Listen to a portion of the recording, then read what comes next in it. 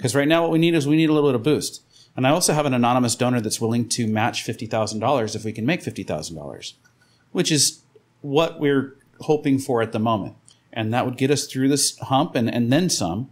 And then we can sustain ourselves based on people donating on a monthly basis around here pretty well at that point.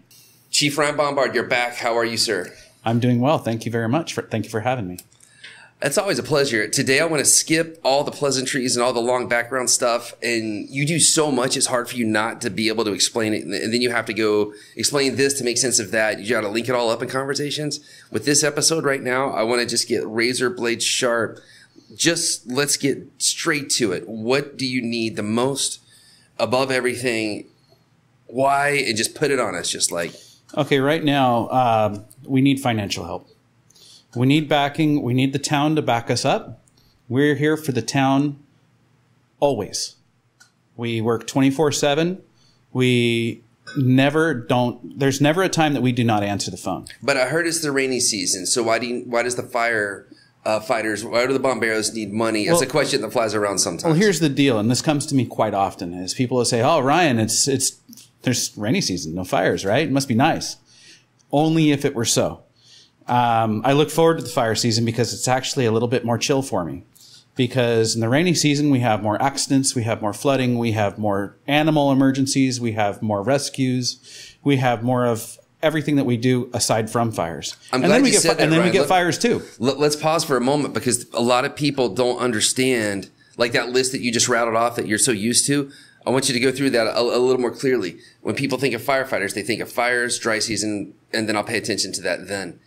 You guys aren't just fire, you're also water. Like, let's just obliterate the misconception that you just pay attention to fires real quick. Like, what do you guys do that's not just fires? Go and rattle it off real quick. Well, we work in alongside with the Commission Municipal Emergencies for the flooding emergencies. We have lifeguards on the beach every day. Most people don't know that still, by the way. Yeah, our lifeguards are on the beach every day. We have one set in Guiones and one set in Pilata every day, 7 days a week. We do everything from when there's no ambulances available. We do the first response for medical emergencies. We do the first response for vehicular and whatever it may be. We do the first response for pretty much everything within our zone that we operate in.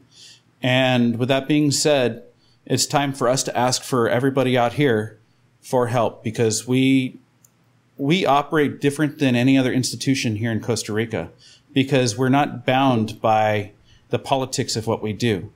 We can operate freely to cover the holes. When there's a problem, we can fix it. So at this point, we work the medical side, we work the rescue side, we work the fire side, we work the wildlife side. We are capable of adjusting ourselves to whatever may be. So there isn't any one institution that could cover us if we were not here. Now, this is all great. You just explained the benefits of not having government funding, but let's backtrack to a listener who we need a donation from right now. Please explain to them we aren't covered by the government. This is on us. Right now, we are currently only covered by donations. We do have a plan in the future, and we're working on this tirelessly to become what's called a public interest in Costa Rica. Now, once we have that, then that opens the door for us to be able to receive funds from more of a government-style way. But today, in the past to today, is it true to say the people who live here are the source of making this whole machine go? Well, it's the people who live here and our fundraising events that happen worldwide. Because what we do is we have 501(c)(3) through Amigos of Costa Rica in the United States, and we also we have nonprofit status here in Costa Rica. So we can work with the people from the United States for tax exemption as well as businesses properly here in Costa Rica. So we've got a 501(c)(3) for the U.S. side of things. Then we also have a Costa Rican approved for this side of things. Yeah, we can do the electronic facturas that get rid of all of the taxes for us. Which is fantastic. So thanks for clarifying that. Can we please transition into a big new addition? Or I think this could be a game changer for you. Why don't you go ahead and announce publicly for people to, what can they put on their phone and be involved? Okay, so what we've done is we've evaluated on how people can reach us the best. So what we've done, and everybody has a phone, so we've made an application that is available right now for free on iTunes and Play Store. It's Bomberos in Nosara.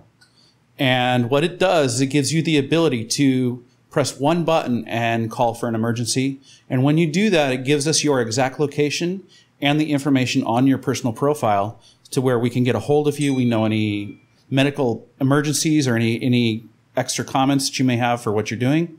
And it also, within that application, you can see all of our active emergencies. So if you see us flying by with our lights on, you could go to that application and it would tell you, okay, there's a car accident.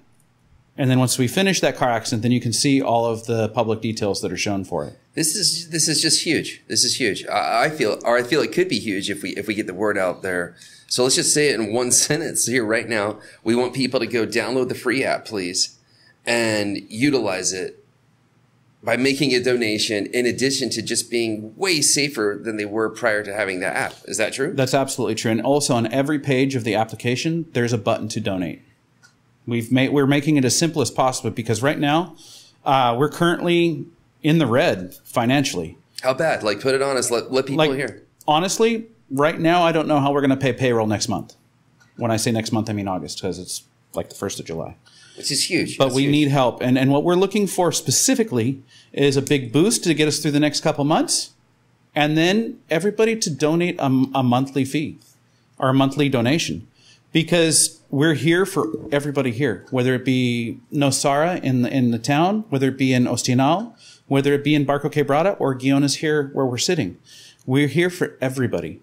And we're really looking for everybody to help us that we can maintain and still be here for everybody. I put my life into this, and I really I'm pushing for everybody to help keep us around. How exhausting is it after all this time to still come to moments like this where you literally might not be able to pay your bills next month? How exhausting is it to continue to stay in that same spot of having to go search for the money and beg people to give it to you? And then most of the people you talk to don't fully understand what you're doing anyway. So how do you hold it together, man? Well, you can see I'm very gray now. I don't think I have any color left in my hair because of the stress of trying to do this job and keep it all running fluidly. But you choose to do it. You're a volunteer. I love my job. No, I'm paid. Well, you're paid now, I'm saying, but you started this all as a volunteer. I did this for free for 10 years as a volunteer to start the program.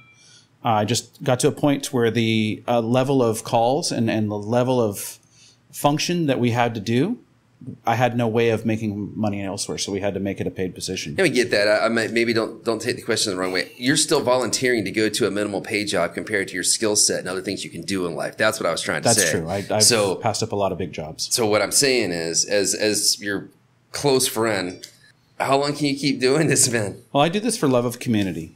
Love to make sure that this place is safe for my children, your children, my parents, everybody's elderly families. We're here for everybody. And when we find a new way that needs to be fixed in the town, we train for it, become capable of doing it, and then we make it part of our protocol.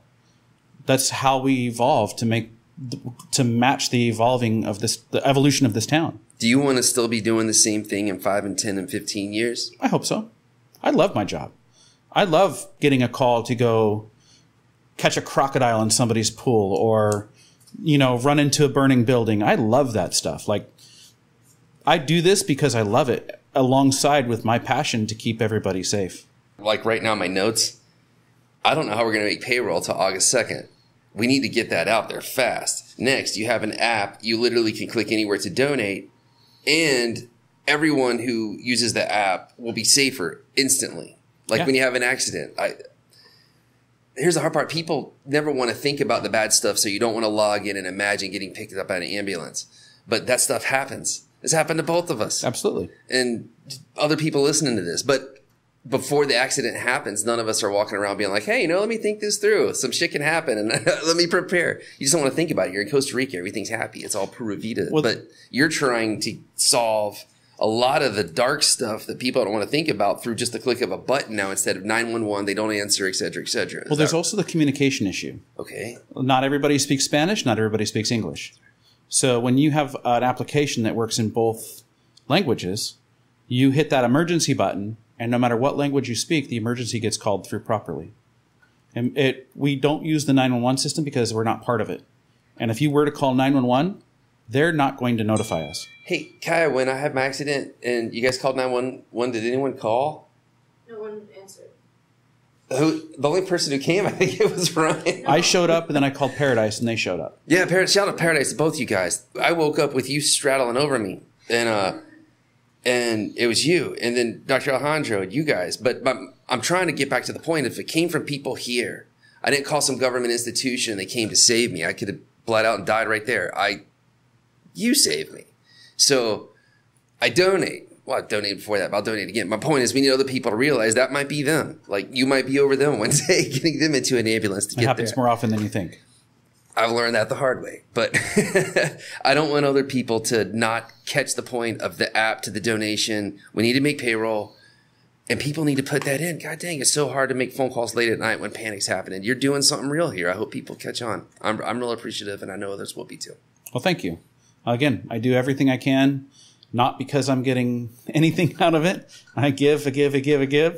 And I just like what I do. I like to be able to help people. And I've got a great crew that is on the same page with me. And we're keeping the town as safe as we possibly can on pretty much all levels. I want to give a quick shout out to any crew or any quick adjustments, like a super brief update.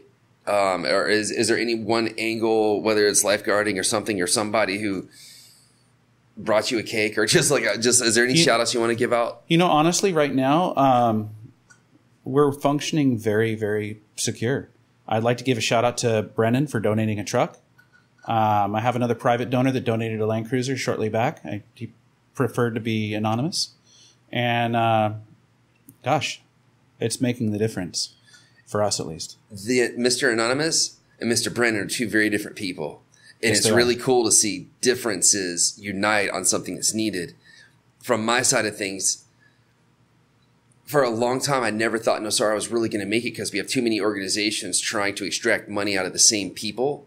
And the same people forever were just the same ones donating. How many people a day walk through our office? Like, it just wasn't working. Now that NOSARA is very popular and there's a very affluent folks coming in, we finally have an actual solution. So I have hope. You know what I mean? Like, I'm sad about NOSARA in some ways. Like, I think my best time here is actually in the past. Like, I do. It's not, I don't want to feel that way, but that's how I feel. That being said, the last 10 years is nice. I think the next 10 years will be nice. But the people coming in have no clue they're the solution. That's the gap that I think we're having right now. And that's the thing, is the people that, when I say we need large sums of money to help boost us into the place that we need to be so that we can sustain ourselves with all the monthly people that donate. Because right now what we need is a little bit of boost. And I also have an anonymous donor that's willing to match $50,000 if we can make $50,000, which is what we're hoping for at the moment. And that would get us through this hump and then some. And then we can sustain ourselves based on people donating on a monthly basis around here. Pretty well at that point. Let's go preach the gospel, and let's try to make it happen. Sounds great to me. All right. Ryan Bombard, as always, love you, man. Thank you. My absolute pleasure. Thank you.